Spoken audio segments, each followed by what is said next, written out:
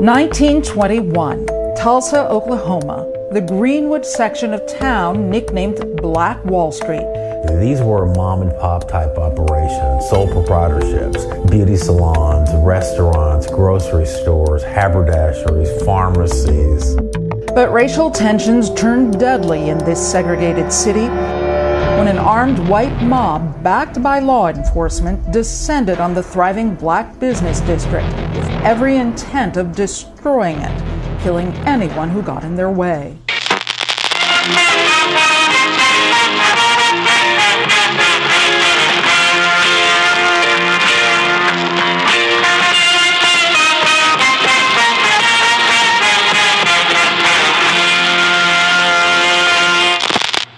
Jacob to America is presented by the good people at the Podbelly Network.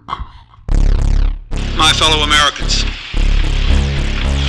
we are fortunate to be alive. They need them to protect us from the number one killer in history, protect us from the Central University. A study on why 290 study on why it's called democide. Google it. It's called democide. Coming to an end. Everybody wanted to know all the details about the flying discs that we had in our possession. There's an old saying in Tennessee, I know it's from Tennessee, that says, shame on you. You fool me, we can't get fooled again. You fool me, we can't get fooled again.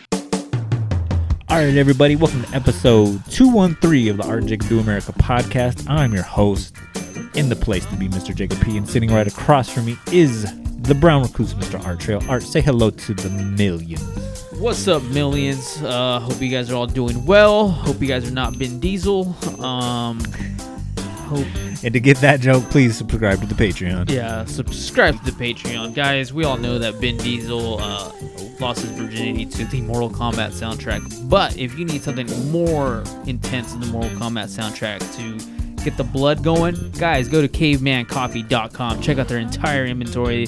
They got the coffee beans. They got the nitro cold brew. They got the hibiscus tea. They got the cacao butter. They got the sweatpants to make your dick look big. Guys, they got it all there. Check it out. Type in America at checkout to receive 15% off. Tag yourself wearing the pants, drinking the coffee, drinking the hibiscus tea. Tag us, tag them. We appreciate it. They appreciate it. Shows that you care. Shows that you listen. And that's it. That's all I got. Yes. So with that said, everybody, make sure you check out our other sponsor, guys. The great, the powerful, the flavorful El Yucateco hot sauce. Guys, the kings of flavor since 1968. That is 50 plus years of Flavortown. And when I mean Flavortown, Art, I mean the best hot sauce you will buy on any shelf. I guarantee it. Am I right, Art? Yeah, you know what? I've been putting the Chipotle one on like my eggs in the morning. It's really good. That's a personal favorite of mine. That's become that one's overtaken just because it's a good morning hot sauce. I did put the Caribbean one. I put it on some fish tacos I had last night. It was excellent. Yes, so in case you cannot find El Yucateco on your local shelves, because, hey, let's just face it, El Yucateco is just that damn good. Sometimes it just be sold out. Guys, go to shopelucateco.com, enter promo code DOAmerica, and Art and myself will give you 10% off your entire purchase. And just like Caveman Coffee, they got shirts, they got flip-flops, they got all sorts of things with the El Yucateco logo on that you can use this summer. For your backyard boogie or, graduation party or, hey, it's June. Some people getting married and shit. Guys, just go there, enter promo code DOAmerica, and we'll give you 10% off. And make sure you go to all the social medias. Whenever you're enjoying fucking El Yucateco, just make sure you tag them, tag us. Again, that way it shows that you are showing some love to us, but also letting El Yucateco know that you are consuming their wonderful, delicious, flavorful product. But guys, we're not here to talk about hot sauces and coffees and Will Smith giving fatherly advice. Again, that is a Patreon-only joke that you will get if you subscribe to the Patreon. But guys, we got a heavy-ass topic this week. A topic that you brought up about this time last year. Rewind where we were at last year. Everything was burning. There was riots going on. George Floyd was fresh. I believe Memorial weekend had just passed. And, we our country was dealing with that. Trump, he tear gassed everybody, his own people, and then walked across the street to this church that he wasn't welcomed at and held the Bible upside down, because he is the president of law and order and whatnot, right? But we had Fred Watt on from the band Bad Rabbits, and we were, talking about, the whole Black Lives Matter movement. And you brought up the fact that, that day that we were recording, it was the 99th anniversary of the Tulsa race riot / race massacre. Words do matter. And I had never really heard about it until I was watching the TV show on HBO, The Watchmen. And that's when I kind of went down a rabbit hole, and I was like, oh shit, I'm going to set my calendar for, May 30th of 2021 for the 100th anniversary of the Tulsa race riots / massacre. Yeah, man, it's that show, and I do want to give some props to that show and the original comic book and not that movie that came out in theaters, because they all, if you enjoyed the show, you'll enjoy the comic, because they're very they take these very real world events and address things like racism and sexism and transphobia, all these things, and then it puts in a comic book with superheroes that's just and it's very, very and that was done in the 80s. To fast forward to today, and then to have the Tulsa race massacre in there to set the tone for the show, a comic book movie, a comic book TV show, to start it off with this thing that most Americans aren't even aware happened. Correct. I think it's obviously the whole show is not all historically accurate. I mean, there is no one. There's a giant squid. There's a giant. Well, yeah. I mean, it's supposed to be a mutation, but yeah, but there's no one with the ability, godlike abilities, besides Trump, of course. But no one that I know of. Is that what happens when you hold a Bible upside down? You have godlike abilities, yeah. Oh, is that the secret, guys? He's also on the list, just letting you know. So he might die a mortar in September. But and I don't mean my list. Don't put FBI. Don't look at me, man. Jokes. This is all parody. This is parody law. Yeah. Guys, FBI, go Google that pink eye cult. I don't know. Anyways, yeah, I find it super fascinating. The whole thing was just this is a really important chapter in American history, and it's never discussed, and it's never taught in schools. It's never brought up. I mean, we'd see other things America always likes to bring up especially the racist part of America always loves to bring up Martin Luther King as they're remember Martin Luther King, we kind of tolerate him kind of thing, you're all right, you can build a monument to Martin Luther King kind of thing. Mm-hmm. That to me is just yeah, that's a very politically correct, and you can teach that lesson in schools and no one's gonna get offended. Yeah, you can put that in front of second graders. Yeah, the reality is racism is something that should boil your blood. Not Shannon Sharp doing his top 10 whatever position thing. These things should not matter. We talked about on the Patreon, not to spoil the Patreon, but we talked a lot about fluff and the bullshit that society throws at us. It's not really worth your time. It's not really worth arguing about, or I don't want to say arguing, but it's having entertaining in your thoughts. Yeah, having that inner dialogue in your mind. But things like racism and the origins of these racist actions, and to this day, we're still surrounded by hundreds of microaggressions that still hold minorities down. Correct. So I mean, this is a good origin point. This is a good lesson in human history of why it's important to still talk about racism, and why we should never revert back to the it's important that we keep the stories like this alive, is because if you don't know your history, you're bound to repeat it. And you mentioned it too. It's just this story, even for people that lived in Tulsa, Oklahoma, that were well into their 40s, had no idea that this had happened 100 years ago until, like, you know, more things started to come up about it. And, you know, as Americans, we started to repeat, you know, because you forget history, you start to repeat, you know, those sins. You know, like I mentioned, I started this off with, like, you know, George Floyd, Breonna Taylor, like all these, you know, these acts that happened and keep happening, you know, in the African American community, which also happens, you know, in, you know, the Latino community, which also happens in the Asian community, that all get just swept under the rug because we usually like, oh, the economy's doing good. Oh, did you see what Kim Kardashian was wearing? Or it's like you said, there's a lot of fluff out there that pushes, you know, real history, you know, out the door. Yeah, I mean, I agree. We're bound to repeat it if we don't know about it. And I think most people in the United States don't know about this, don't know the extreme racist history that we have in this country. And we still have, like, I think it's going to take another 100 years for America just to even get to the point of, like, slightly okay. I'll be long gone before this country. I mean, depending if, like, Armageddon happens, like that cult I was telling you, but happens, but I mean, I don't see it in my lifetime. Like, I don't see racial equality being a thing, unfortunately, not to be all, like, negative and shit, but we're just not there. We're so far from it. Like, we are really far from it. And, like, unless you live in, like, San Francisco or, you know, like, some, like, liberal, like, hub, like Portland, Oregon, like, where it's probably a little closer to, like, where, you know, racial equality is happening kind of thing. Like, here, California, a lot of California, like, it's pretty liberal here. Trust me, it ain't happening here. Like, not for a while. Not in Bakersfield, California.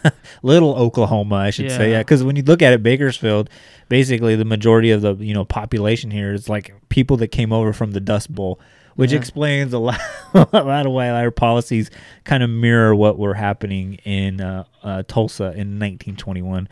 But I think it's important before, like, we actually get into, you know, the who, what, when, where of the Tulsa race massacre or riot, depending on, you know, how, you know, we should label it. It's important to note, like, where, you know, Tulsa was at, you know, at the time in 1921. We had just, you know, gotten over World War I, so we had, like, a lot of, you know, World War I veterans, you know, coming back home, you know, searching for jobs. One thing that I kept seeing as a reoccurring thing is that there was a lot of racial tension because of that, because, you know, a lot of black servicemen went overseas and they had, like, this, you know, great pride in what they were doing. So, like, they felt that they were entitled to the exact same rights that, you know, white men had, you know, before the war. And it's just like, hey, I went over there, I sacrificed my blood, I should be able to have all the same exact opportunities that, you know, this white man had, you know, a few years ago. I should have that as well. So, you know, they came back with a sense of pride, which they absolutely should have had, right? Yeah. And then also, too, during this time in our country, there was a lot of... So, the Civil War was still, like, a fresh memory, you know? Like, it, you know, people have lived through that, right? And, you know, after the Emancipation Proclamation, you know... America likes to pretend like, oh, slavery just ended and, like, everything was just, like, you know, racism over. Yeah, everything was cool, everything was done with. But no, there was a lot of racist policies which still, you know, rode the backs of, like, African Americans and kind of kept, like, a slave system in place. So that slave system I'm referring to is the whole sharecropping industry, where basically, like, legally you weren't a slave, but in essence you were a slave because it made it illegal for you not to have a job, and you had to work for a certain employer. You couldn't just quit. So in essence, you were a slave. And, you know, what had happened is that, you know, Oklahoma in 1907, they become a new state. They had really rigorous fucking, you know, Jim Crow laws, you know, segregation laws. Also during this time, you know, we had, like, the Trail of Tears, you know, where, you know, thousands of Native Americans, you know, were, you know, uprooted, you know, from places like Florida and the South and forced to relocate to, you know, northern Oklahoma, which is where Tulsa pretty much is at. And the big thing that I learned from this is, I didn't know about this, but I guess, like, a lot of Native Americans, like, they actually owned, like, African American slaves as well. So there's a lot of, like, this, like, racial tension, like, going on, you know, during this time period. I believe, like, in 1915, you have that movie Birth of a Nation that had came out, which kind of, like, you know, gave rise to, like, this, like, white white pride and the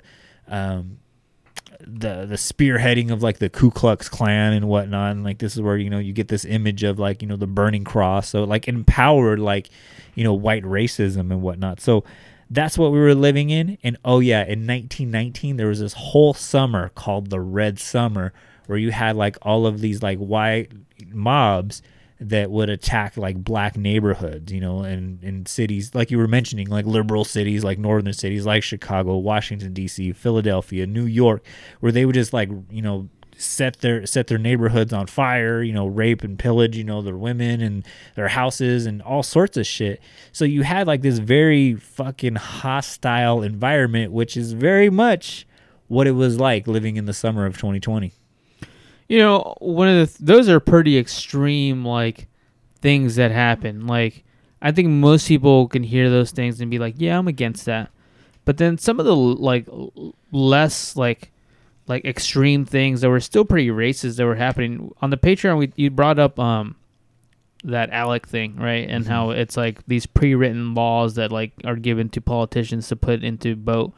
And, one of the big organizations that came out around the same time period was the NRA, and like laws that were presented to basically keep. I mean, there's no point to the NRA. Like we have gun laws already, so it's like basically the NRA was created to keep black men from owning guns, and like, I mean that was its origin point. Like I like there were other things that I guess you can say that like it did. It's still around today, but it's had this goal of keeping black men from owning guns, from having like empowered black men, and like we still have the NRA.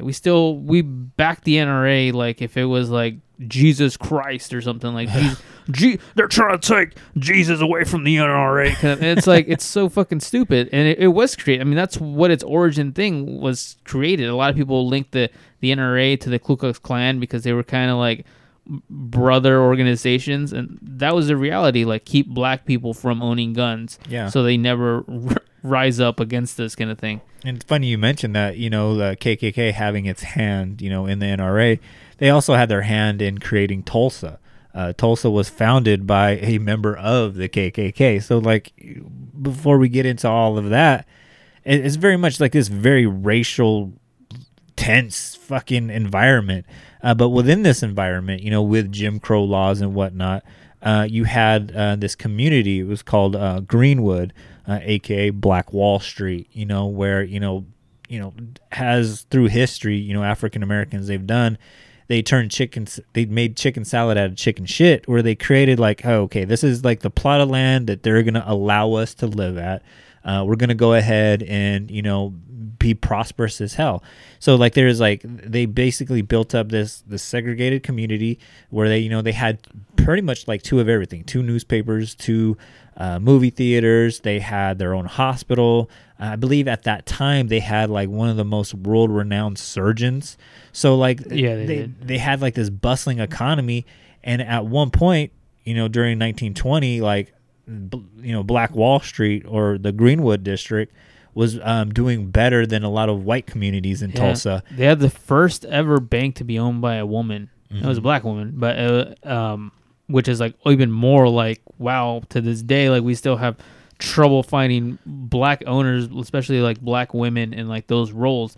To have it in the 1920s, to have a black woman own a bank is like pretty like progressive even by today's standards. Correct. And yeah, that was all coming from Greenwood, and like it was, damn, my fucking computer keeps updating me on these like things, but yeah. And then also too, I wanted to bring up to light is there's a TV show that's on Netflix. It's called Trigger Warning by the rapper Killer Mike. Yeah. In the first episode, he just tries to live black. Black owned, yeah. Yeah, anything, like he's not allowed to eat anything that's not black owned, or wear anything that's not black owned. His phone has to be black owned or whatever. And it's primarily like a comedy show, but like with a good heart, like where he's basically explaining like, hey, like back in the 20s, like there was communities like Greenwood that would create like these havens where like, you had, black bakers, black dentists, like all these things, and the dollar would stay within that community, and it enriched everybody because, hey, everybody was supporting each other. Like there was no laws keeping, real estate out of this person's hand, or, prohibiting, you from buying, the groceries that you need or the medical care you need. Like everybody kind of came together, and that dollar just, kept circulating, within the community. It didn't go to like Jeff Bezos and then like he would hoard it like in an offshore account or whatever. Like, no, like the economy was good because, everybody supported each other. And, he even, he went to like an old barber shop, and they were talking about, even like during this time period, they had a thing called a green book, where it was like kind of like, how AAA like has like those like, this is where you should go like on your California vacation. Hashtag watch the movie Green Book. Yeah. And it was like all these places that, black, travelers, they could go to, stay like at a black, hotel or black restaurant, or, be accommodated, in a very segregated South or Mid-South like Oklahoma. And the reason why they had to do it wasn't because it was just like, oh, we're only supporting black, businesses, but it was out of necessity. They couldn't necessarily go to a fucking Hilton, like even if they had the money for it, is because white laws would prohibit them from being there. One of the things that really like made this community really prosperous is a lot of the things that help put it together, like agriculture, things like that. Like these are things that black people were like getting really good at, unfortunately, as slaves. Like they got really good at building buildings and like putting crops together and all these things that they learned how to do that, and they learned how to like run their own businesses.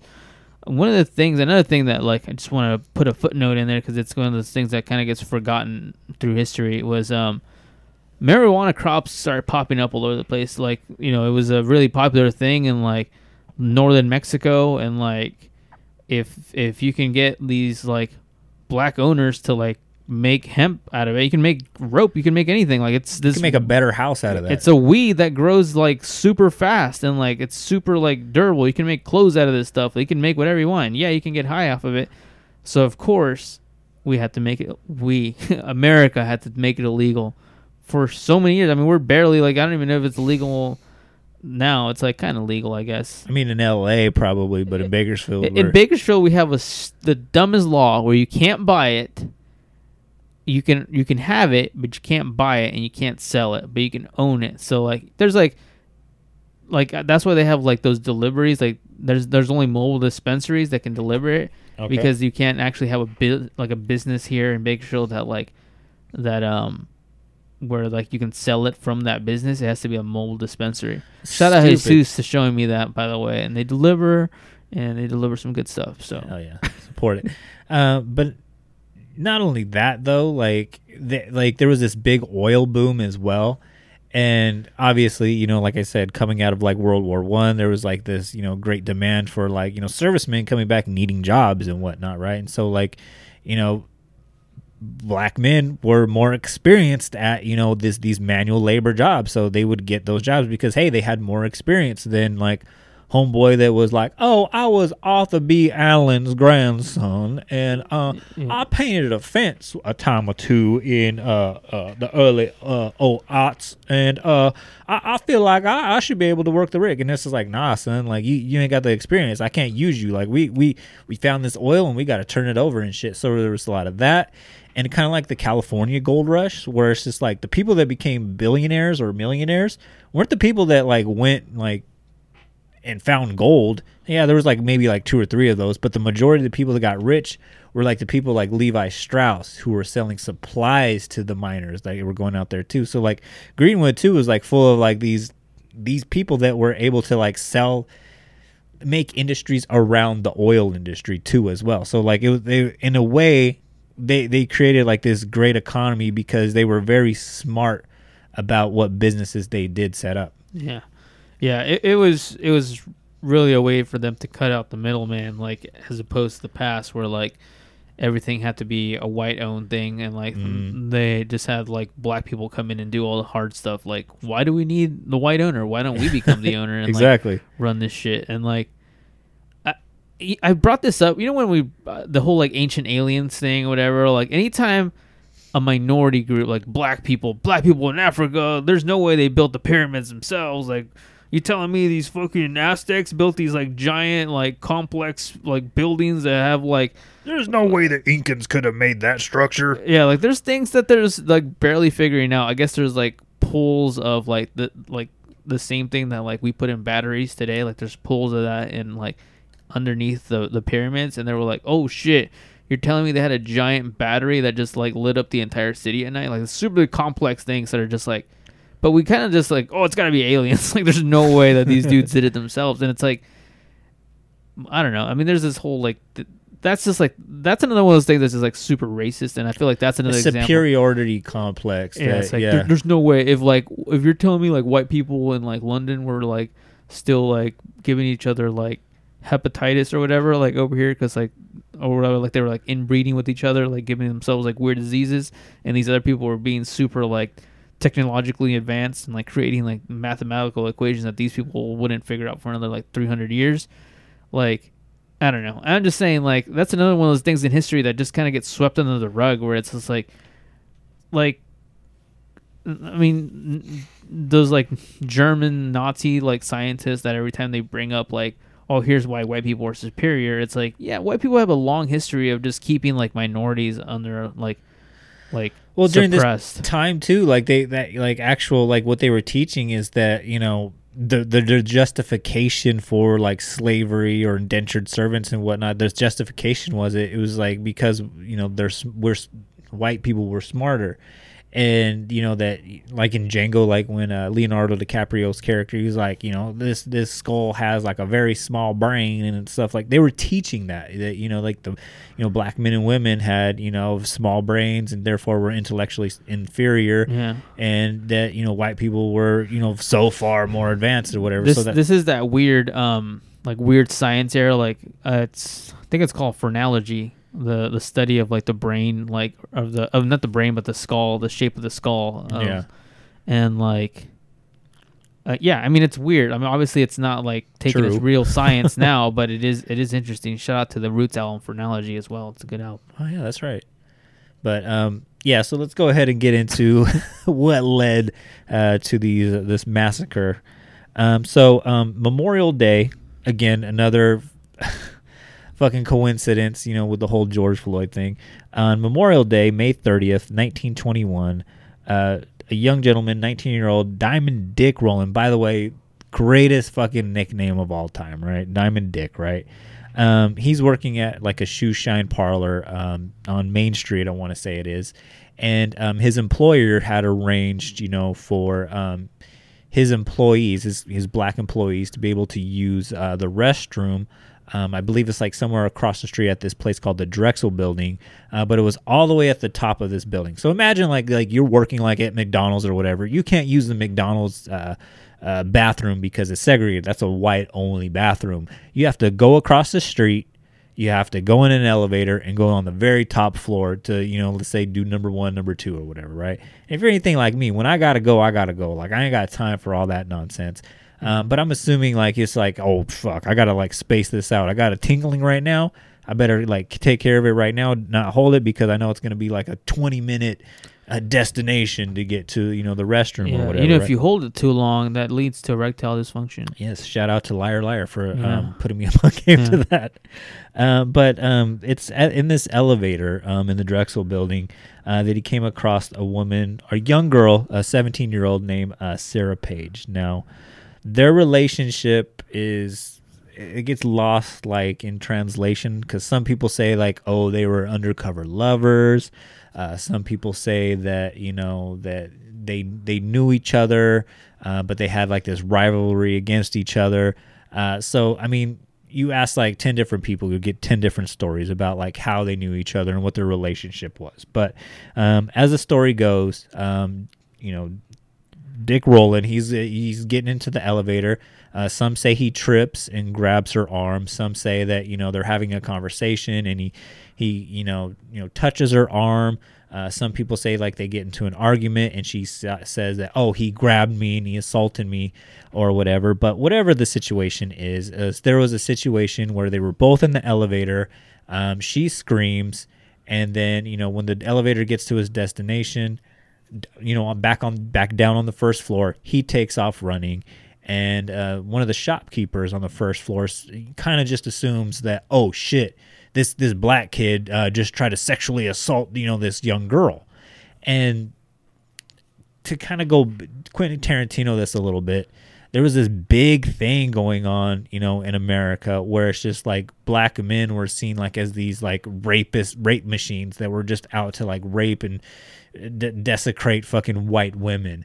And it was all due to that movie that I was talking about, Birth of a Nation. Yeah, I mean, this is Ku Klux Klan 101. Like, that was a lot of those like caricature drawings that were coming out that were like portraying like black men as like monsters. And yeah, that Birth of a Nation where it's like black people were kind of viewed as like zombies and monsters, and like the Ku Klux Klan were the heroes and the good guys, and like kind of like today with like Blue Lives Matter is the good guys kind of thing. Yeah. But yeah, I mean, that's where like society was at the time. And yeah, I saw a lot of like different conflicting things. Most of the things I saw were like he stepped on her shoe as like they were walking in and she screamed. And because fast forward like a little bit down the line, she doesn't press charges. She doesn't want anything to do with this case. She even says that like, hey, all those stories that you guys were telling, that's not how any of this went down. And she was just like, no, like, I don't want anything bad to happen to him. Yeah, like, there's no charges pressed. Like, it's the reaction of society, like that I was going to say, like, the NRA culture, but it's like, I think Michael Moore has, like, a really good take on this on his, like, on his Bowling for Columbine movie, where he plays, like, this thing of, like, white people always having this, like, weird insecurity about themselves with, like, I have to own a gun and be like super like on edge all the time. And I do think, I mean, he's doing that as a joke, but you look at like history in general, like that's what this is. Like, I don't understand how this is anything but that. Like anything but like, oh no, this black man tried to take a white woman's virginity or whatever. Like just that fear of that, like kind of thing. Like, I mean, that's all this is. This is just like an entire, you know, town was going to burn by the end of this just because of that one seed of fear that they had.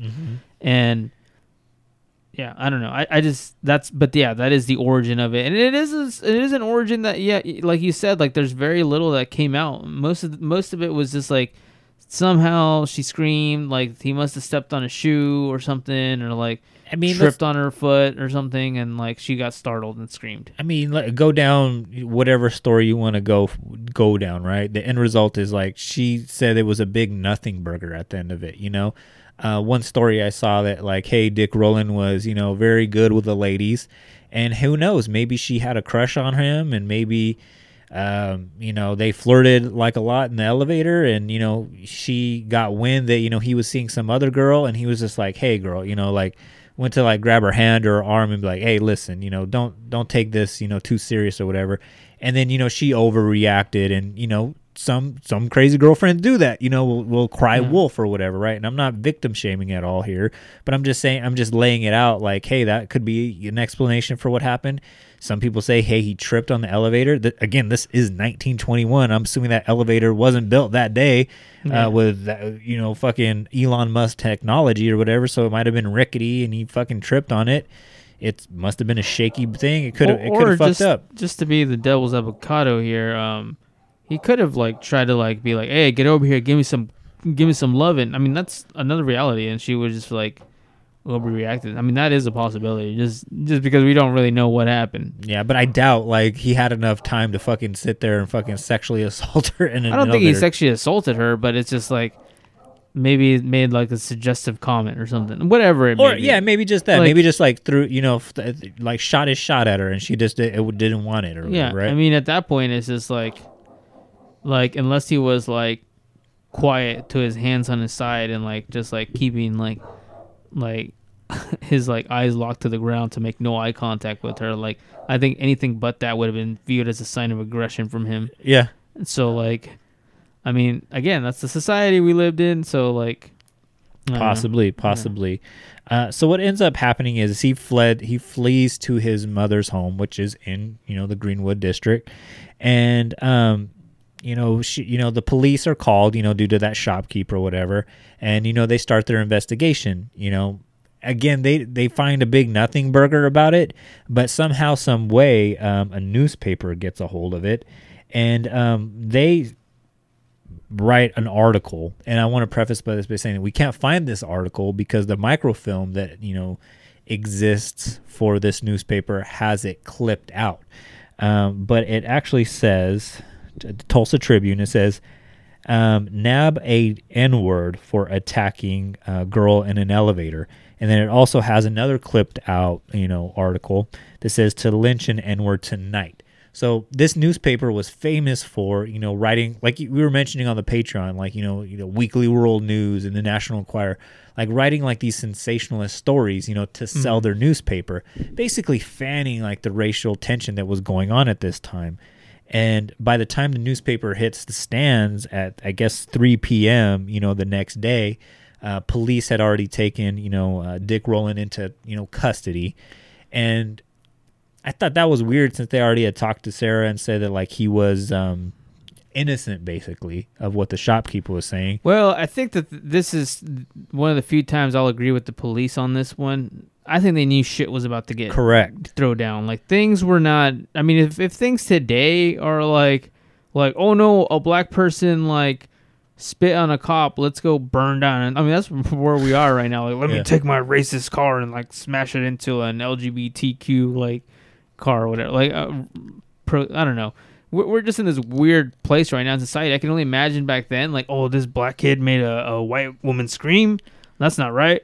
Like, I saw that documentary, Birth of a Nation. Yeah, I think the cops are doing the smart thing in like taking him in. At least it shows that you're doing something, and then like letting it all cool down, and then just going forward from then on.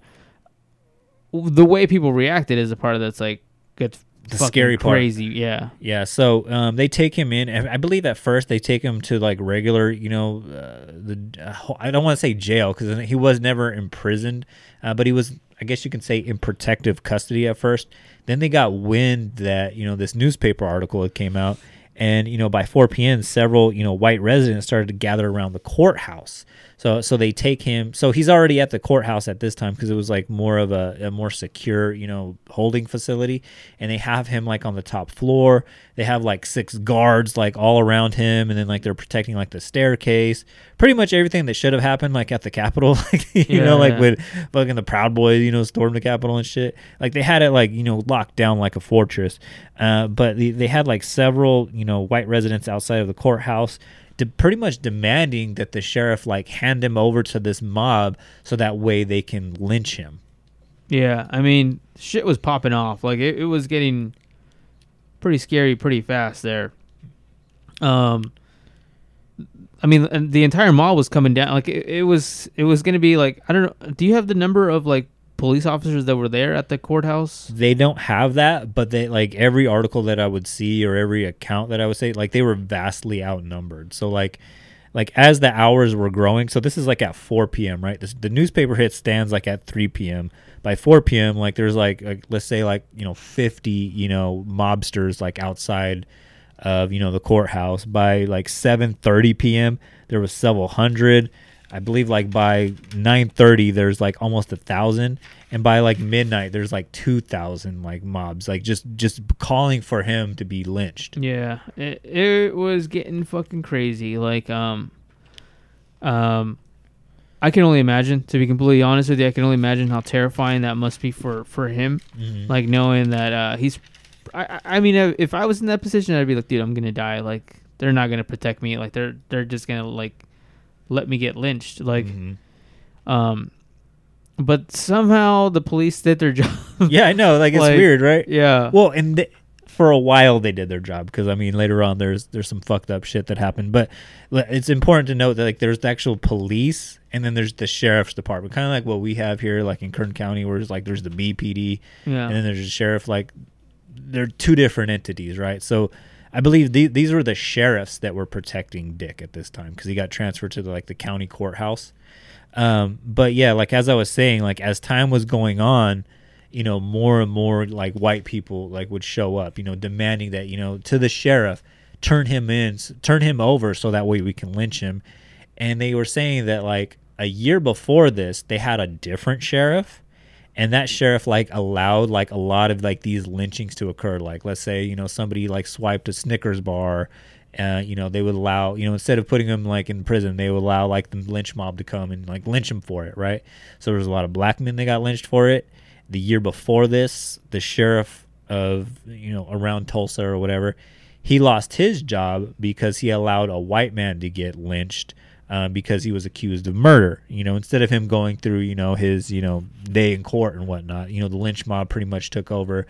So Tulsa was lynch happy at this time, right? So they got this new sheriff in town, you know, who's like a railroad investigator or whatever, because he was going to be the opposite of that. He wasn't going to allow any of this shit to happen. So like by 9:30, he's outside. Again, very outnumbered by all these people. By 9:30, there's like 2,000, you know, white mobsters outside, you know, asking for his lynching. And he's telling them like, hey, no lynching's going to happen today. You guys need to go home. And, you know, and I guess a couple of, you know, people like stormed into the courthouse. And I guess like, you know, all the like sheriff's officers, like they had like their rifles, you know, pointed at them and shit. Like, hey, you take one more step, we're going to blow your fucking head off. So they, you know, kind of like go back. Now back at Greenwood, they're starting to get like, get wind of what's going on. And they're like, no, we can't have this happen. And about 50 to 60, you know, black men, you know, from Greenwood, most of them being former World War I veterans, show up to help protect, you know, Dick Rowland, just to make sure like nothing pops off.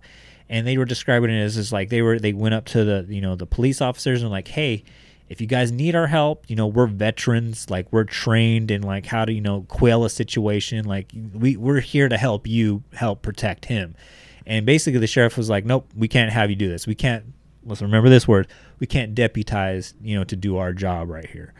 And I thought that was pretty cool just because it's just like, hey, like they're pretty much like doing their job at this point. Yeah. Yeah, no, you're right. This is the part of the story that I think is kind of strange. Because at one point, once the mob decides to start marching onto Tulsa, this is where like information starts becoming kind of like the mob got ultra aggressive at this point. Like they were ready to burn the whole town down. Oh yeah, they went there with a purpose. Yeah, and one of the things that that was going on was the mob had an idea that they were gonna like walk into like a war. Like I don't know if it was a false information and they were just trying to rile people up, but they were saying like that people in Greenwood were going to be there like waiting for them like to like fight back with guns and all this stuff. Yeah, they called it a Negro uprising. Yeah, and so which there wasn't anything there. It was just, you know, people like getting out of like the famous thing, and you'll see this in the Watchmen show. It's like people were in the movies like barely getting out of the movie theater. Yeah. And like people were like kind of surprised by like a giant mob coming in like in their Ku Klux Klan like outfits, like burning things down. Shit's pretty wild. Yeah. So before that happens, you know, again, like I said, like there was these World War I veterans that were there to pretty much help, you know, the police, because, you know, people were trying to break into like, you know, the National Guard armory to steal guns so that way that, you know, they can have more ammo to break into the courthouse to get Dick Rowland. But, you know, when the, you know, the World War I veterans showed up, a lot of the white mobsters were just like, hey, you need, like you were saying with like the NRA, like you need to hand over your pistol. A black man shouldn't be carrying a gun in public like that to start trouble. Yeah. And one of the men was just like, no, like I fought for my country to hold this, to have this Second Amendment right, basically, right? Yeah. And I guess at that moment, again, you ask 10 different people, you'll get 10 different stories, but the most consistent story is like a shot got fired in the air, and at that moment, again, we're from the hood. You hear a shot come out. You don't know if it's going up in the air or coming towards you. At that instance, this is like when the first battle occurred, and like, you know, both sides started shooting on each other. So at the end of like this first like little battle outside of the courthouse, 10 whites died and 2 black men died. And this is like where everybody just, all hell breaks loose, where you're talking about like where, you know, people were coming out of the movie theaters and, you know, the mob started, you know, assaulting people and whatnot because they were chasing all the black men, that were out there, chasing them back to Greenwood. And on their way, like, they would loot every business, they would set it on fire. And then how I was talking about how it was like there was a portion of the police that were doing their job. Mm-hmm. Well, there was another portion of the police that weren't doing their job, and they started deputizing, white mobsters, and multiple people. You talk to 10 different people, you'll get the same story in this instance where they were here. I'm like, hey, get a gun and kill an N-word. Yeah, I mean, I'm not saying all cops are doing their jobs, but some of them were. Like, I'm pretty surprised by the amount of cops that were doing their job, especially at this part of the country, this time, like, in American history. Like, it's pretty surprising how many of them were doing their jobs. They later on, though, once the mob is, like, pretty aggressive, they kind of, like, say, like, yes, this militia, like, speaks for the police or something like that. Like, this militia has been, like is an official, like, police matter now that all these people are, like, going to go destroy, like, Greenwood. Like the police just says, like, yeah, that this is okay. Like, we're okay with this kind of thing. And that, to me, is just, like, that's the part of this whole thing. If there's one thing that should be highlighted, is that, all of these people agreed upon saying, like, we're on the side of good here by letting all these people go in to destroy a town. Mm-hmm. I thought that was pretty interesting. It's weird, right? Yeah, it's weird, but I mean, that's just society. Like, I think society, if you have enough people telling you that this is okay to do, that's human nature to just go with that. Like, have you heard of that Princeton experiment? Oh yeah, the Stanford prison. The Stanford prison experiment. Like, so, like, I mean, if you don't know about it, I mean, they basically put some, like, kids as prison guards and basically let them do whatever they wanted to these, like, fake prisoners. As time went on, these prisoners became more and more, like, cruel to the prisoners, and, like, started making them like simulate sex acts with other prisoners, even though these kids had done nothing. It was just, like, putting people in a position of power without having a system of checks and balances. And I always bring that up, like, absolute power corrupts absolutely. Yeah, I think that there's always supposed to be, like, in anything, you have to have a system of checks and balances. Like, there's no one that is just like foolproof. I don't know, maybe Bernie Sanders is, like, a good guy, but, like, for the most part, you always have to have that system of checks and balances. And this shows a great example of, yes, this police force was extremely tainted and just didn't have anyone telling them otherwise, and validated this entire mob to go in to destroy. I mean, we saw what the President of the United States validating the Proud Boys recently and being like, stand down and stand by kind of thing. Like, that's ridiculous. Like, that's the society that we live in right now. Like, that is going on today. The President of the United States, not just the local police force, but the President of the United States is, like, validating these things, and it's pretty ridiculous. Yeah. So by 11 p.m., this is, like, when the Tulsa National Guard gets involved. And basically what they start doing is protecting, just, like, white establishments. Because there was, like, a lot of, like, I mentioned, like, the first, like, shootout or whatever. So, like, there was, like, a lot of, like, mini shootouts. As there should be, right? Like, you have this, like, wild mob, like, coming through, like, your home, basically. In Greenwood, I believe it was, like, 37 blocks of black businesses, black homes, just this whole community, basically, right? Like a city within to itself, right? Yeah. And so you were having people, like, I mean, you're going to defend, like, your house, you know what I'm saying? Which is justified, right? So you'd have people, like, on the roofs, shooting people off of there and whatnot. And so what the Tulsa National Guard started to do is, like, they just started to, secure, white businesses, white homes, city hall, things like that. And then what they started to do is they would go up to, like, white employers. So at this, how we mentioned, like, at the beginning of the episode, you had, like, a lot of, like, black people who would be, like, live-in cooks, live-in nannies, who would be employed by, like, these white families. And so what the Tulsa National Guard started to do is, like, round up all of these employees, these black employees of these, white families. And if those white families didn't comply, like, they either take them into custody or shoot them.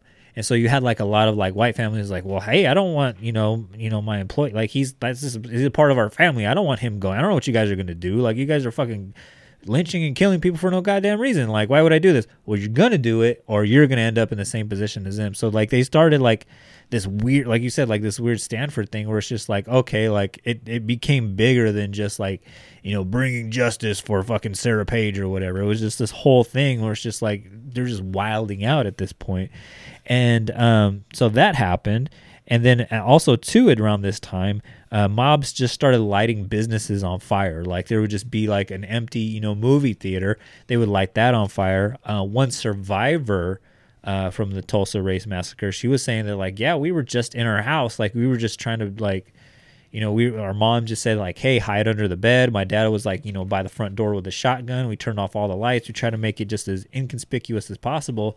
And then like, you know, this white mobster, he just like punches through the window, gets a torch and like lights the curtains on fire. And we had no choice but to like leave out the back door and run down the railway tracks, and just kept running until we couldn't run anymore, until we were like far away from like all the trouble. So it was just like all this just like madness that would occur. So you had all these burnings happening to all these homes and businesses and whatnot. So obviously the fire department's coming, you know, trying to, you know, do their job, if you will. And then all these deputized mobsters, what they were doing is that when the fire department would show up, they would turn their guns on them and saying, hey, you better not, you know, in so many words, you know, put out this fire, you know, for these N-words, basically. I kept seeing that like all over the place, like those like direct quotes like from survivors that would witness this going on. Yeah, I mean, shit was wild, man. Like, I mean, that's essentially like the gist of like the destruction that started happening in this. I'm always just impressed by how this is not big in like American history. Because it sounds like a Quentin Tarantino movie, doesn't it? Like the end of like a Django or fucking Inglourious Bastards, or like just like one of those like grand like Tarantino finales or whatever. Yeah, I mean, it is pretty epic, but I mean, not even just the epic part of it, but I mean, it shows you like where we are as a country, where like things like this are avoided, and really avoided is the word, where it's like they're not taught, and they're not even brought up on accident. Things like Juneteenth are just not something that people even want to bring up or talk about, kind of thing. When the former president of the United States talks about how he didn't know Juneteenth was a thing, it's just kind of like, that should tell you something. Like that should really tell you something. You have your neighbor that flies a Second Amendment flag, but I'm pretty sure he doesn't know all the amendments. And I'm pretty sure he doesn't know what day like black people is no longer cool to own to own slaves in general. Like I'm sure he doesn't give a fuck about the amendments. And that's one of those things that like is like that aha moment. Like if you ever want to point to something to society today still being extremely racist, it's the fact that these events are not well known, besides like podcasts and the History Channel that bring them up on from time to time, or a fucking HBO show, fucking Watchmen or something like that. Yeah. But and that's credit to that. That's probably been the biggest example of like it being on a big national spotlight. Another thing too is how much it's been in the media, but then kind of gets like lost in the background. So are you familiar with the band, the Gap Band? No. Oh, so do you know the song like "You Dropped the Bomb on Me, Baby"? Yeah. So that band, they're from Tulsa, and the way they got their name, the Gap Band, is Charlie Wilson. That's the lead singer. He does like a lot of stuff with Snoop Dogg. But I've heard him say this a few times, where it's just like we get our name from Greenwood, and I believe like there's some other streets that, you know, one starts with A and then another starts with P. So it's like kind of like, you know, a mixture of like all those streets. So it's basically, he gets his name from Black Wall Street, right? You know, the Gap Band, right? It's not the Gap like the fucking mall store or whatever, right? But it's because of like these streets, these prominent streets within, you know, Black Wall Street that, you know, they get their name from. And he goes, I named the band that because I didn't want, like, anytime somebody asked me, like, you know, like the band Korn, like, where do you get your name from? Like, anytime somebody would, like, you know, ask the band, like, hey, where do you get your name from? He had the opportunity to tell a story about Tulsa, you know, because he learned about it. I mean, they're a band from, like, the 70s and 80s. He learned about it from a lady he went to church with that told him all about it. And she says, don't you tell anybody about it until I'm gone. And so when they made it big and whatnot, would you drop the bomb on me? Like, she had already passed. So anytime, like, a Japanese reporter would ask him, like, hey, what does Gatman mean? Like, he would, tell him the story about the Tulsa Massacre. And it's wild because it's like, that was a pretty big band. And he worked with, a pretty big hip hop artist, Snoop Dogg. Like, he's in a lot of, like, Snoop Dogg songs. And it's weird, like, how, like, it's just like that just kind of just gets buried until, like, we don't really, it doesn't really blow up. Even like podcasts that I was seeing, you don't really see it mentioned until like after the whole George Floyd, Black Lives Matter movement that just happened in 2020. Yeah, I mean, I think that this was what was happening in the country over the last couple of years, kind of put this back on the spotlight. Like, hey, things like this have happened in the past. What was the one where like that dude like ran his car into like Charlottesville? Charlottesville. I think Charlottesville was that big like awakening for a lot of people. But I mean things like Colin Kaepernick, like those types of things were already happening. Like there should have been like an awakening of like, hey, like we should probably pay attention to like racist actions in this country. But yeah, I mean, I think for so many years we talked about in the Patreon episode how like there's so much like fluff out there, like the Jerry Springers, and now we have internet, and like now we have internet that lets us, like, we can research it if we want. Like, it's all at the touch of our fingertips now. If I wanted to look up like Greenwood, if I wanted to look up, type in Black Wall Street and the history of like how successful it was, you can find it super easily. Yeah, it's completely up to you now, and I think that's why it's become more popular now. Obviously, I think Watchmen had a big part of that. Yeah, because it had never been on that like national spotlight like the way Watchmen did it. Like, where it's like, we're gonna start the show with that. Like, we're gonna start the show with showing the race riot, and doing a really good job at it. Like, yeah, because I mean, doing the research on it, like I kept like going back in my mind, like, oh yeah, like I saw that like in Watchmen or whatever. And I believe like Lovecraft Country, I was seeing clips of that too. I believe like they have like a scene in there too, like where they. Did you like that show? I've only seen one episode and it was like whatever to me. Yeah, but I didn't like that show, man. I got it. Like I get where you guys are coming from. I get like, but I just didn't. It gets goofier and goofier the more you watch it. Yeah, I mean I agree with you. Yeah, it's weird. But speaking of like you dropped the bomb on me and all that shit, kind of like start to like endish this story. Again, I mentioned it's like a lot like a Quentin Tarantino movie where you think it's over, but it's not. But at 5 a.m., there was a train whistle, and by this time, like buildings are burning or whatever, right? And you think like, okay, everybody's kind of got like the devil out, whatnot, right? Well, a train whistle goes off, and a lot of the mobsters that are still out still have some energy going through them and whatnot. They take it as a symbol to blitz the entire community of Greenwood. So they had already, like burned like a few businesses or whatever, more than businesses than there should have been, in homes and whatnot. But they all started just like to gather and just totally like, hey, we need to decimate all of it. And so what they do is they start lighting everything that's not burned or still standing. They made it a mission to like, pretty much try to level it. And then the number switches, but there was reports of about 3 or 5 airplanes that were used to drop, Mazel Tov cocktails and turpentine cocktails and pretty much just like homemade bombs onto the entire community of Greenwood. Mm-hmm. Or one lady, she said that, she was running down, the railroad tracks to get out of Tulsa, and she saw like, one of these airplanes, and it was kind of like, an Apocalypse Now, like where they're like shooting like the machine gun outside of the airplane. She says, yeah, that's pretty much what they were doing. Like people that were running, like they would just like, they would be shooting after them, like Red Baron style and shit. And I was just like, God damn, this sounds like, again, like something out of a fucking action movie that's not supposed to, one of those fluff pieces, right? Like this can't be real. Not, like this can't have happened, but it just kept getting worse and worse until 9:15 in the morning when the Oklahoma City National Guard came and pretty much like, put a stop to everything. They put in check like all the fucking, Tulsa, National Guardsmen, like all the mobsters or whatever. They gathered up, everybody. They pretty much like declared martial law at this point, right? And by noon of that day, everything had kind of like quelled down. And they were in martial law, I believe. It was like for like half of a week. But during this time period, from June 1st up until the winter of 1922, so like a year, about half of a year basically, right? Fucking 6,000 black people were interned in camps around Tulsa, pretty much made homeless. They were like on the fairgrounds and whatnot. And the only way they can get out of these internment camps if like a white employer like vouch for them and vouch that they wouldn't cause any trouble. Basically 191 businesses were gone. Many schools, churches, and the only hospital, were all decimated.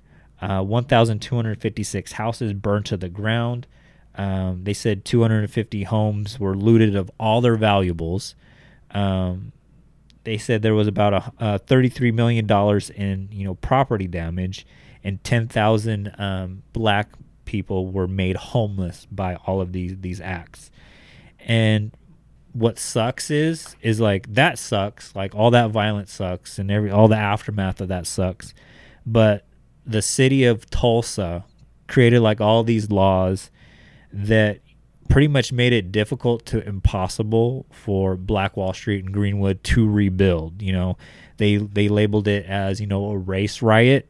So that means that insurance wouldn't cover any of the damages. They made all sorts of new ordinances that, all these homes had to be built with X, Y, and Z building materials because of the fires. So they couldn't just rebuild with, structures that, they had previously been built with. It has to be all this fireproof stuff. And the city officials said, hey, don't sell it to these black communities. And what they did is eventually, just basically like we talk about, what's the word? Systemic racism. It was pretty much this, like all these like policies and laws were passed to pretty much make it impossible for, Black Wall Street to be able to rebuild. They did rebuild it, but it never became pretty much what it was in the past. It was always kind of like an uphill battle. And from that day forward, they talked about, it was like a conspiracy of silence. No black people talked about what happened, and no white people talked about what happened.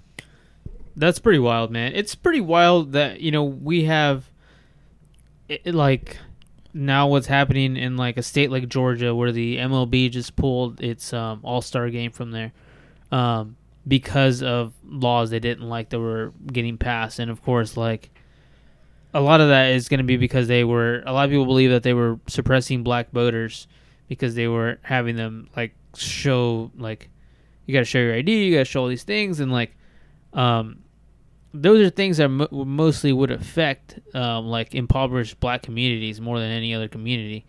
We still have those things happening today. Like, we still have like sectioned off like communities that were like, this is definitely going to be an impoverished community where like we probably won't patrol the police probably won't be that present here.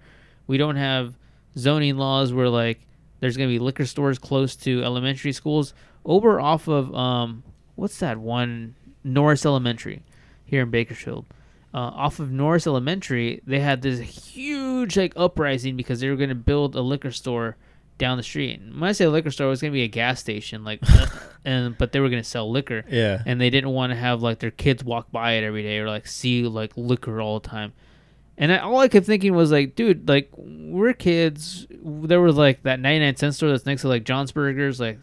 I don't know, 7-Eleven, like 7-Eleven. There's so many. Like, there's another fucking gas station to the right. There was bar burned down, but Amstoy's was like literally like a hop, skip, and a jump away from the elementary school we went to. Right across the street from the junior high we went to, there was 3 bars right there. There's so many. Yeah, over there by where Lowe's is now. Like, there's still a bar there, like the Grenadier, and like so many bars, like all over that place. Like. The fact that there is no uprising because of this is a mostly like Hispanic community on this side of town, but like over there, like Norris Elementary, white community, like, oh no, we're not going to build a fucking, you have to build it like 4 miles away from here or whatever. Like, come on. Like, come on. If anything doesn't scream like this is clearly meant to like affect like upper middle class white kids. Like, I don't know what does. Like, this stuff is still happening. Like the way the voting districts are divided, the way that everything is like set up, there's still so much racism. The NRA is still a thing. like I mean, and like you said, like it was designed to keep. I mean, that would be worth looking into, but I'll take your word for it. But you know, to keep guns out of black men's hands. We were mentioning it on the Lost Patreon episode where I was saying, like, have you seen that College Humor video clip where it was like two stereotypical like Second Amendmenters, and they're like, yeah, I'm sick of these liberals trying to take my guns away, and then like. Then this like Black Panther black guy comes into the picture and says, yeah, exactly. I believe that every single American should be able to own a firearm. And he has like a bazooka or something like outrageous or whatever with him. And he's like, well, I don't know about every. And he goes, why not every American? And he was like toting on a line of like, oh, like what? I shouldn't, like a black man shouldn't have a fucking gun or whatever. And it was it was a funny clip. It's funny because it's true. It's just like, yeah, we're cool with like cowboy, fucking redneck dude that drinks Bud Light or whatever, or Coors Light, having, like 17 guns or whatever. But it's only a problem, quote unquote, like, if a black man has a gun or whatever, right? And it's the weirdest, like, double standard.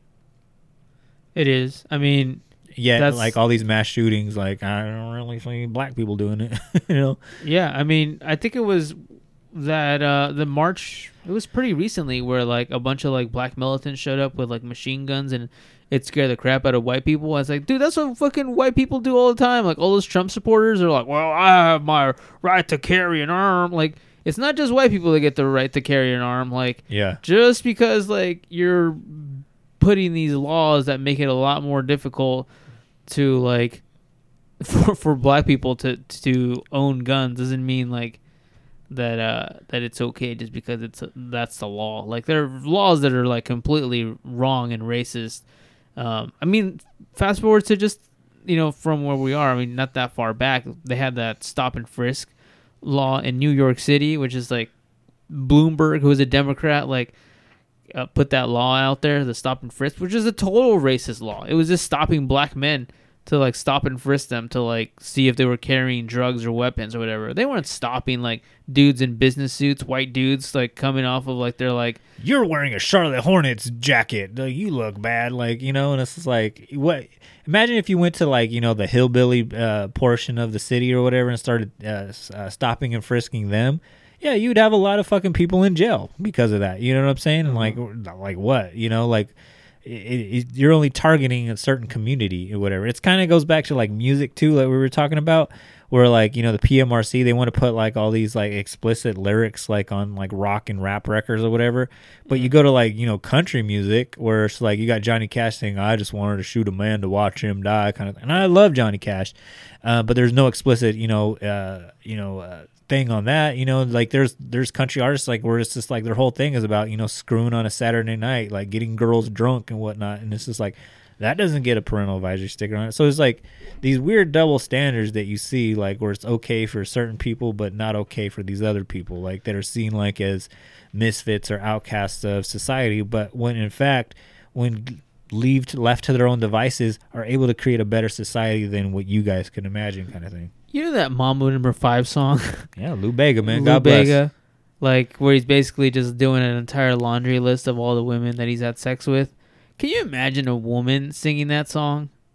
Like, that song would be like here's Tommy Lauren, or like whatever her name is. What's her name? Not Tommy Lauren. What's her name? Is her name Tommy? Yeah, the blonde-haired girl. Yeah, Tommy Lauren. Yeah, like here's why like she's upset at this song of like this long. This woman has set women back 30 years, and it's like, shut the fuck up. Like, we're just not even there as a society that we can. Like, there's so many double standards. I know today's more about like racism, but like just like the inequalities that we have in the society. Like, even though that Lou Bega song came out in like 97, in the late 90s or whatever, like we're still not there yet with like women's rights, like equality. Like, women are not there. Like, you can't do that song. Like, Nicki Minaj talked about a song about like being pleasured by a man, and like it was like the most outrageous thing. Like, My vagina's wet. And it's kind of like to tie this into this episode too, where it's just like they sacrifice, they make somebody like a lamb that, you know, somebody else is sacrificing, like, you know, the Sarah Page, like, oh, this black dude was trying to rape her in an elevator, and it's just like they do the same thing, like, oh, the children, well, somebody think of the children when Cardi B is talking about her wet ass pussy, and it's just like, well, where are you at, like, when fucking WAP is coming on or whatever, right? And even if it is coming on, like, it's your job as a parent to parent them, not fucking Cardi B. Like, yeah, I mean, if celebrities have more influence in your household than you do, then you're just a bad parent. Yeah. I mean, that's the end of that argument. Like, that's just what it is. Like, video games should not have a larger influence than you do. Celebrities, musicians, they should not have sports. If I forgot who that who the athlete was that said, like, if you want me to be a good role model, then like you're looking at the wrong person or something like that. Forgot who it was, but that's a great Charles Barkley, fucking every fucking somebody athlete had like ever. a really good quote. I think it was like Rudy Gobert or something. But they had a good quote about, like, I'm not a role model. Like, why are you looking at me to be your child's role model? Like, that's not who I am. Like, Yeah. You should be your kid's role model. I mean, that's the reality of it. Like, don't expect that shit. Like, we're all just human, but like, you should still be a good parent. And like, just accepting something because your parents were racist, and now you're, like, you know, if your parents were like the ones burning down things in Tulsa, and now, you know, you still like follow that lineage, like, there has to be evolution, like that. You have to evolve from that. And sadly, we're still there. Like, the Trumps of the world are still very much like a thing. Like, that to me is like the scary part, that we've moved the needle like maybe like a smidge since then, and that's about it. I feel like we move it and then it gets moved back, then we move it and then it gets moved back. Dude, it it doesn't move. It goes into hiding. It doesn't move. It's still there. Just because no one's saying it doesn't mean it's not there. It's undercover, and then it comes. It's still there, man. That the bear's just in hibernation. That's all it is. But That's it's true. there. And unfortunately, I think we'll see the story once again. I mean, like I said, like, fast forward 99 years later, we have George Floyd. It's wild, like the same date to the day, you know, that something like that happens again. And then in 96, there was actually, you remember like the Oklahoma City bombing? I do. Somebody was saying, like, in you know, their Congress, they were like, this is the worst act that ever happened on Oklahoma soil. And one of, like, the state senators or representatives was like, hey, what about the Tulsa race massacre? And everybody was like, what are you talking about? And so, like, in 96, like, out of the Oklahoma City bombing, there was this Tulsa race commission that was commissioned, where, like, they kind of made it like their governmental duty to find out as much as possible. So this is why you get, like, all of these, like, survivors finally, after, like, almost 100 years, well, like 80, 70 years, like, after the fact, like, all these elderly people, like, sharing their stories about, like, hey, what they experienced. They found documents that are now, like, in the Smithsonian that were actual, like, you know, like, diary entries of, like, you know, documenting what happened. You know, they started to uncover, like, articles from other newspapers, you know, of the times, like Washington Post, like, so it was this very concentrated effort to get, like, as much information as possible. Starting in 96. And even that, though, like, it was very, like, all over the place. Like, there was, like, estimates that, like, oh, only 30 people died, to all the way up to where it's just like, oh, well, shit, like, you know, 900 people died. So, like, it's very much, it was, even though, like, they commissioned, like, this body to, like, find out as much as they could about, like, the Tulsa race riot, a lot of it is just, like, you know, just word of mouth and, like, all these, like, inconsistent stories. Even to the fact to where it's just like, one of the documentaries I was watching is that, you know, oral history was passed down, you know, very secretly, you know, from family member to family member. And it's just like, hey, don't talk about this. But, like, older generations would be like, they would pass by, you know, like a grave site or, like, this random plot of land and be like, hey, you know, they're still buried in there, right? And so, like, they use some of, like, that oral history back, you know, fast forward to 2020. You know, the current mayor, G.T. Bynum, instead of, like, giving reparations or whatever, like, the commission, like, suggested, he's like, well, instead of, like, punishing, you know, white taxpayers with, giving out reparations. What we're going to do is treat this as a murder investigation. And I guess they started like digging around like all these like supposed places, and they are finding like some mass graves, like where they'll find like 12 like, unmarked bodies there. And they're starting to do like forensics to try to like identify, who these people are and whatnot.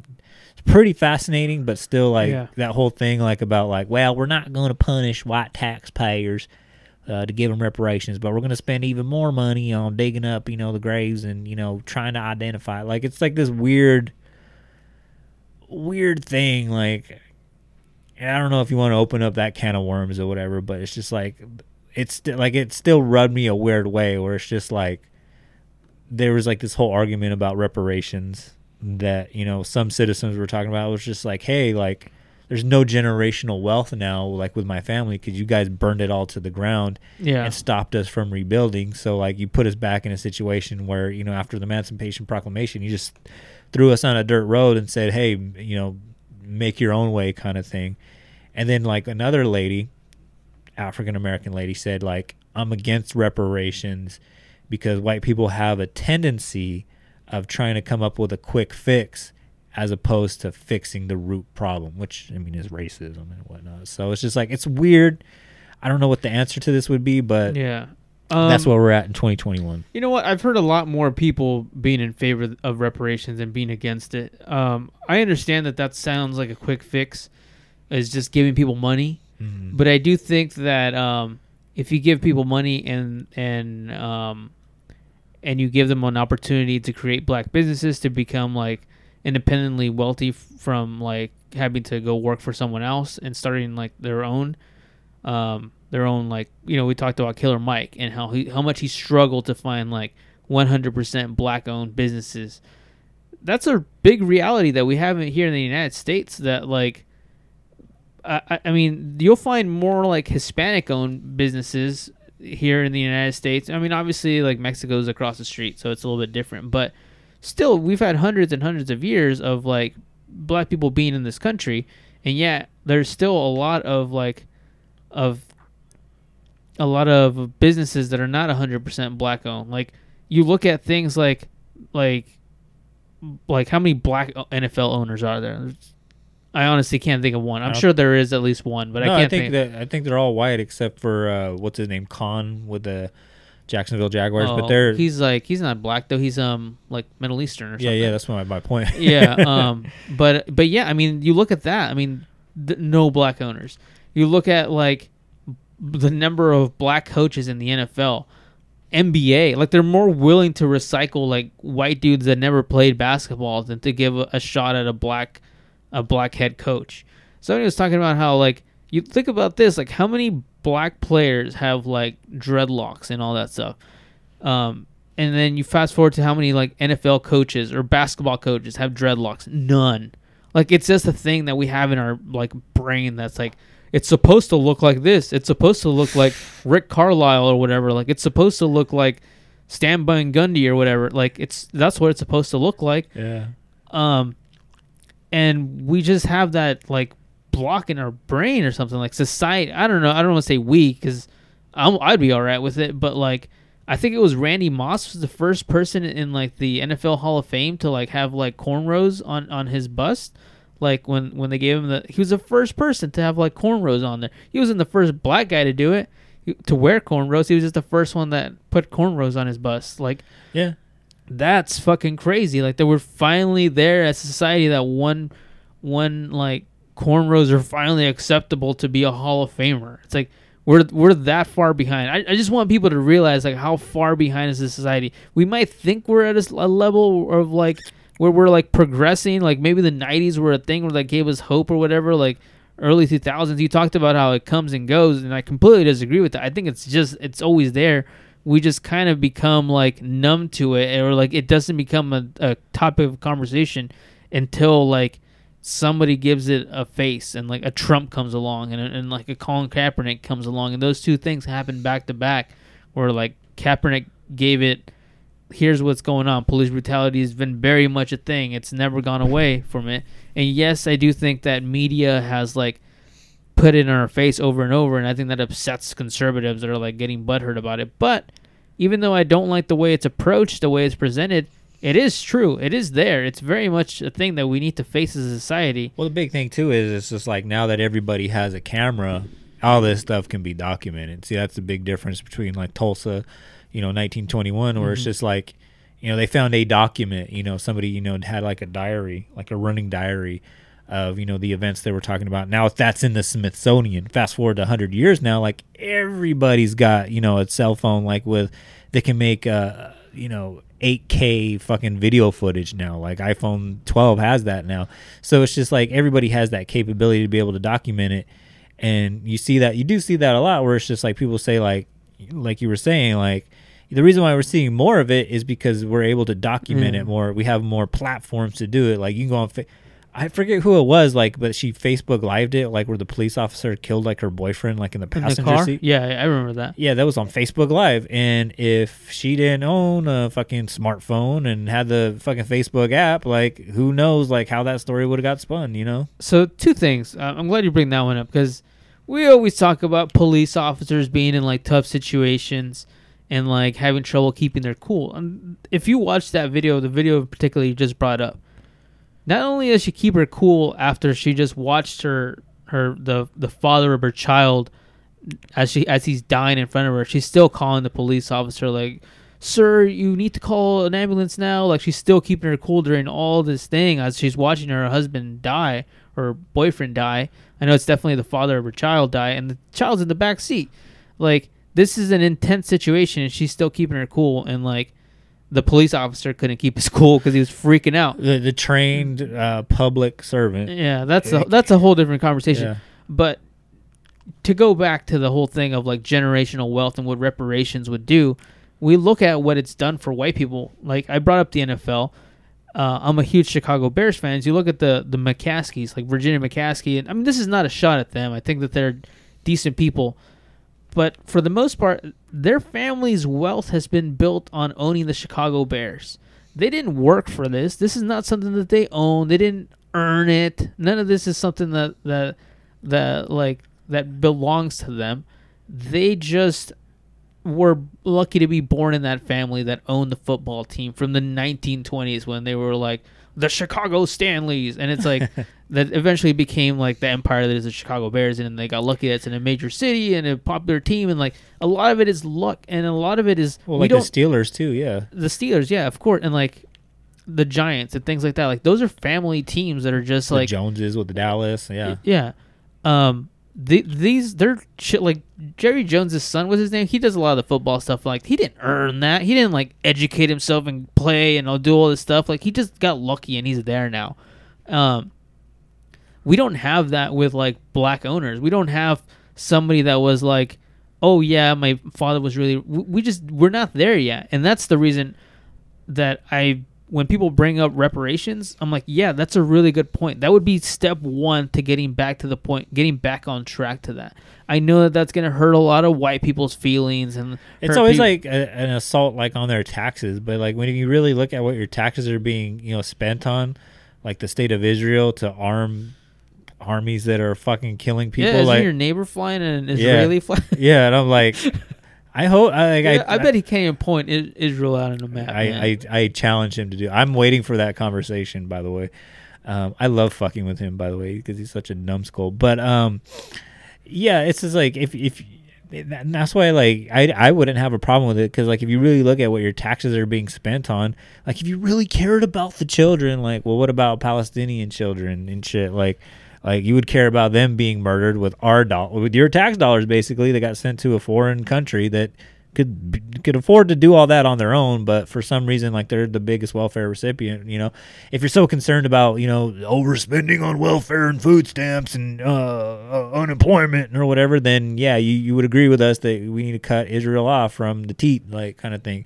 And it's just like it's these weird fucking things where it just like it amounts to, it's just like maybe there's just like you said, like there's just like that racial thing just living like within inside somebody. They don't want to see that them be on the same playing field. I don't think that. And dude, honestly, if you're you know, remember that Dave Chappelle skit where he like black people got reparations? I'm rich, bitch. And some guy bought like a giant truck of like cigarettes or something like that. I think that there is that weird fear of that sketch becoming true or something like that. But one of the things that you have to keep in mind is that reparations could be done super easily. Like it could be done super easily if you made it like, if you're black and you know you were from this area, like you could apply for a small business loan that would be much larger than like what an average person would be. Like if you made it double, like a form of reparations of something like that, it could be something that could be done like pretty easily. Free education. I mean, we have a little bit of that. We have a little bit of that when it comes to like Native American people, which it's another like group of people that have like been fucked over and like destroyed by like imperialism or whatever. But even people like, I know people that have a problem with that. Like, I'll just say that I'm part Cherokee so I can get some of that free education. And it's just like, no, yeah, that's a whole different. That's people hate on that too. I'm like, you realize you fucking slaughtered them, like you know. But like this girl I had a class with, always told me that she was like part Native American. She was like 10% Native American. She was like, but it can't be proven because it was rape. And I was like, dang, this is a pretty deep conversation for you to be talking about in class. Like, it was like in the middle of class, like it was a photography class, and we would be in the photo lab, and she would just be talking about it. And I'm like, and the photo lab is like dark, right? You only have those like little red lights over you. Yeah. And all I could hear was like, my family got raped. And I was like, God damn it! I should start bringing headphones to this class. Listen to that new Deftones album. Yeah. But yeah, that is the Tulsa Race Massacre. Some call it the Tulsa Race Riots.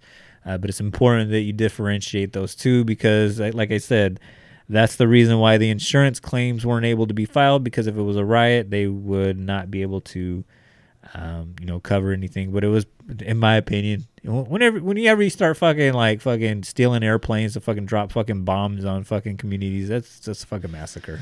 This is that, like, if Fox News was around today, or back then, it would be like, this is just boys being boys. Locker room talk. Yeah, this is... Well, they should have just been following the law. They're just shut up and dribble. Yeah, it's a lot of that. Yeah. Blue Lives Matter, baby. Yeah. All right, Art. So do you got anything else, my guy? No, shout out the usual Elizabeth Jackman, Elizabeth Warren. Shout out Ben Diesel. Hope you're doing well. Hope you stay doing well. Please take some of those Flintstone chewable vitamins. I don't know what's going on with your health. Please sign up for some life insurance. Do not travel. Stay home. Hope you're doing well. Shout out to that Pink Eye cult. Probably bring them up in another Patreon just because it's kind of interesting. We'll talk about it in like, when was it? September? Well, it'll come up again, I'm sure. July. He's July. Trump's September, supposedly. Okay. So if you want to know what we're talking about right now, you want some inside baseball, basically, guys, head over to the Patreon, patreon.com/ArtJacobDoAmerica. $1 gets you not a free. God damn it! I don't know why I keep wanting to say that. $1 gets you an episode every single week. So $1 a month. That's like 25 cents every week. You get a bonus episode where we'll get a little bit more loosey-goosey, where we jump into other topics like off the cuff, and they get deep, they get funnier, and it's a good time. So shout out to everybody that's a Patreon over there.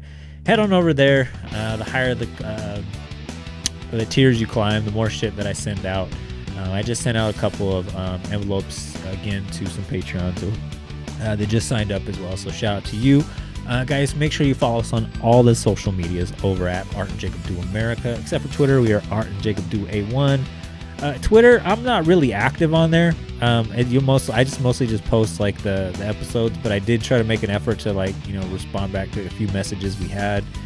Repost some El Yucateco things that were over there. That's the only place I appreciate you following me is on Twitter. Yeah, so maybe I'll just slide you the password and you can just handle the Twitter. I've been talking to Frankie Muniz. How you doing? You gonna do Spy Kids 3? Not Spy Kids 3. Agent Cody Banks Part 3. Yeah, so speaking of Cody Banks, make sure if you want to get some of our merch, go to tpublic.com, where half of our stuff is designed by the great and powerful Nicole Smith Bosch. He's probably watching this live right now. Make sure you head on over to sucreapparel.com, where you can buy some badass merchandise over there. So check out her store, support great local artists. Well, it's not local, but great independent artists. It's not even the same country. No, it's not even the same time zone, man. But support her. She's great. She's powerful. She's awesome. She supports 99% of the podcast on the Podbelly Network. So, guys, we are official members of the Podbelly Network. So if you like our podcast, head on over there. They got some other great podcasts, such as the RRBG podcast. My homeboy Eddie, he runs that podcast. Nerds on Topic.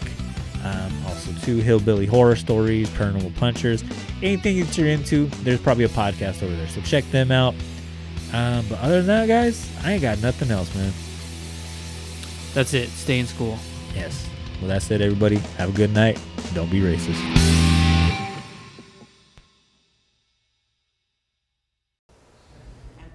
"100 years later, President Biden became the first commander-in-chief to visit Tulsa to honor the victims of the 1921 race massacre. For much too long, the history of what took place here was told in silence, cloaked in darkness. But just because history is silent, it doesn't mean that it did not take place. Only with truth can come healing and justice and repair." The president met privately with the 3 known remaining survivors, all centenarians, including 107-year-old Viola Fletcher, who still remembers the terror of the massacre. People running and screaming, and you could hear guns shooting and hear airplanes flying over. 100 years ago, a white mob killed an estimated 300 black Tulsa residents and burned down more than 30 blocks of black-owned homes and businesses in the Greenwood district. Hell was unleashed. Literal hell was unleashed. In the aftermath, no one was ever criminally charged, and insurance was never paid out to black residents for the damage.